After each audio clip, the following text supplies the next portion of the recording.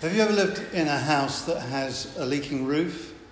Or, not looking at Dave in particular, or leaking gutters or whatever? It's not a great experience, is it? And the time to fix the roof is not in the rain that we had earlier. It was really throwing it down, wasn't it? It's not. You don't fix the roof when there's a force 8 gale and it's throwing down with rain. You fix the roof when the sun's still shining.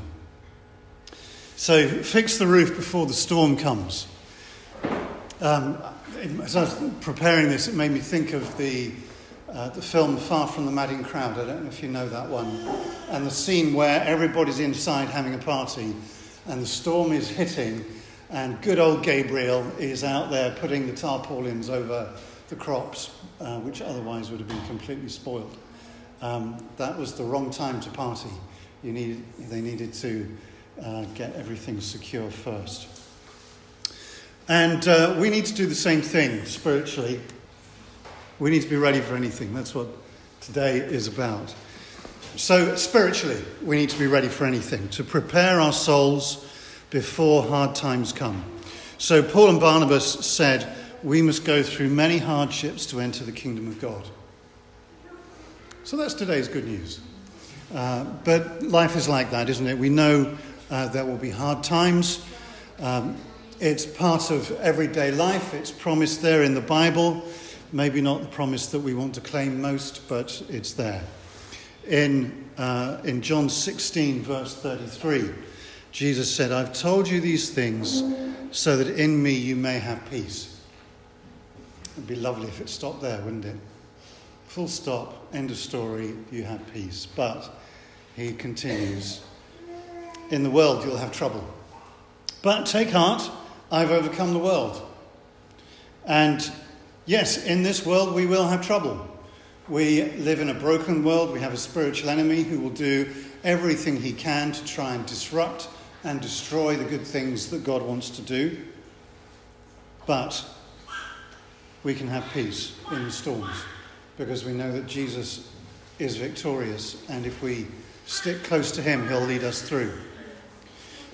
There may be storms that come through that will throw us off balance. They might cause us to lose our vision, to lose our hope. We may even have doubts that threaten to destroy our faith. And there are people who maybe would have been here today, but a spiritual or emotional storm has robbed them of their faith. Perhaps not completely. They may just be hanging on by their fingernails, but they're not thriving in the way that they perhaps could have done if their walk with Jesus hadn't been compromised. And that's not meant to be any kind of criticism of them. It's just that is the severity of the storm that might hit us and the kind of thing that we need to be ready for. And my observation of these dear people is really, this is an observation to help us. And it is though that they didn't prepare before the storm. But why would they? You know, when you don't realise there's a storm coming, when you don't realise the severity of what may hit us, then there isn't really that incentive to necessarily be aware of what needs to be done or what we need to do. So some of you have seen this before. This is just a timeline of how we may grow spiritually, and there are 6 seasons that we can pass through. Some of us have looked at that before in a bit more detail. And in any of those storms, in any of those seasons, we might hit storms because stuff happens at different times. But there is a particular stage called the wall, or the dark night of the soul, when at the beginning of season 4 there, where things can get particularly intense. And the thing about that particular, the wall, is that rather than it just being external circumstances that are difficult, sometimes extremely difficult, what happens is that God starts doing something inside, and he starts doing an internal rewiring that can really be quite disorientating, quite cause us to lose our balance spiritually. Some people even lose their faith at that point. And what I would like to suggest is that if we've repaired the roof before the storm comes, then actually we'll be in a lot better place. If we can put in a good foundation now, then when the storms come, whatever stage they may be at, whether it's the big one, the wall, the dark night of the soul, or whether it's just other things that happen, then we won't be thrown off balance by these problems that hit. So, having been through the wall and come out the other side, I wish I'd known more about it. I wish I'd had someone who could have guided me through it, because it was excruciatingly painful. But I'm so grateful for the things that God taught me beforehand that I'd put in place, not realizing just how badly I'd need them. So, what's going to help us through the storms of life? I want to pick 3 things. So, the first one is the Bible. The Bible meditations that we use at the retreat days are designed not just to be a good thing to do on a retreat day, but something that we can do daily or weekly or maybe twice a week, depending on how your schedule is. And I found that these Bible meditations have had more impact on my life spiritually than any other way of reading the Bible. That's why I mentioned that. I know there are lots of great ways of reading the Bible. I'm not knocking them. Unfortunately, many Bible reading methods are about information. The Bible meditations are about a heart encounter with God, experiencing him. And that's why they're so powerful. Head information is useful, but it can just lead to spiritual dryness, whereas a heart encounter with Jesus changes us, it takes us deeper, and it also happens to help us to prepare for the storms. A friend WhatsApped me this after a couple of Emmanuel prayer sessions and then starting to do Bible meditation every day. He said, "It has changed my life. I feel so free and like a new person. Today I read Matthew 11, 'Come to me, all you who are weary and burdened, and I will give you rest.' For the first time in my life, I now feel and understand this verse. I knew it before to a level, but never felt the rest or the burdens lift. I feel free, no weight, no stress, and I feel and know I'm loved." It's wonderful. So that's the impact that these things can have as we draw close to God. So if you'd like to know more about the Bible meditations, then I've got an outline I'd be very happy to give you. And there are just a couple of verses to look at each day that build upon each other. And there's enough there to keep you going for months or maybe even a year or two. I'm on my 3rd circuit of doing it. And it's blessed my socks off doing it. Okay, so that's the first one, the Bible. The second one, church family.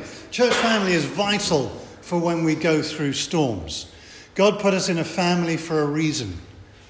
We actually do need each other. Isolation is a punishment. Separation from our spiritual family is bad for us. And yet I don't know about you, but when I hit problems, so often I feel like withdrawing. You know, I'm a very private person. I'm English. And the natural thing is to withdraw, to try and cope. And actually that's one of the worst things that we can do. Yes, there are times when we need space. I get that. But actually we need people as well. We experience our church family through these worship gatherings, through the lunches that we have, through small groups, and I hope we'll have some small groups starting in the new year, by praying together in the various different ways that we pray, by socializing together, by asking for help, by being there to support, by keeping our eye open for who might be in need, who hasn't come through the building through the doors for a few times, and might be in need of some emotional support or practical support. So, somebody needs to take the initiative for these things to happen. And you are the body of Christ. And God has put you in this place for a reason, where we get to play. As Wimber said, play nice and share your toys. So, we're children of God together. So let's grow together. Let's build each other up. The phrase one another comes over 190 times in the Bible. And it's a positive thing that it mentions each time. Spirituality is something that we do together. We don't just do our Bible meditations on our own and take care of our spiritual walk on our own. Spirituality is something that we do together, and we are so much stronger if we can do it together.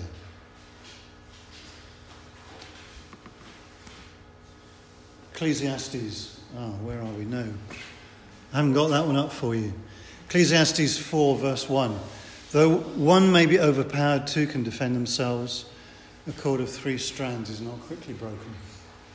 There's power in relationship, power in the emotional support that we give each other. But as I said, the unfortunate thing about human nature is that when storms hit, the natural thing often is to withdraw, the opposite what we need. And as it says here, 2 can defend themselves so much better than 1, because you can fight back to back and support each other. And, our enemy, Satan, he's very skilled at taking people out. He's very skilled at, even just getting us slightly off balance. And so we need the support of each other. And then the third thing is that we need wise friends. Proverbs 10, verse 13. Wisdom is found on the lips of the discerning, but a rod is for the back of the one who has no sense. And Proverbs has a lot to say about wisdom and where to get wisdom from. Wise friends can give us pointers during storms that will help to guide us through. I've got some very wise friends that I call on regularly, and they have been an incredible support. It may be that they've been that pathway before us. They can see the direction that we need to go in. They can see the kinds of things that might help us, or the next few things that might even come as a stumbling block that we need to be aware of. So I'd encourage you, seek out people to fulfill that role for you and spend time with them. Seek out people who you can ask them for a drink or for a meal or go for a walk, and then don't waste their time, but come with questions, come with things that you want to talk about, and look for wise people. 1 Timothy 1:18, Paul says, Timothy, my son, I am giving you this command in keeping with the prophecies once made about you, so that by recalling them you may fight the battle well, holding on to faith and a good conscience, which some have rejected and have suffered shipwreck with regard to the faith.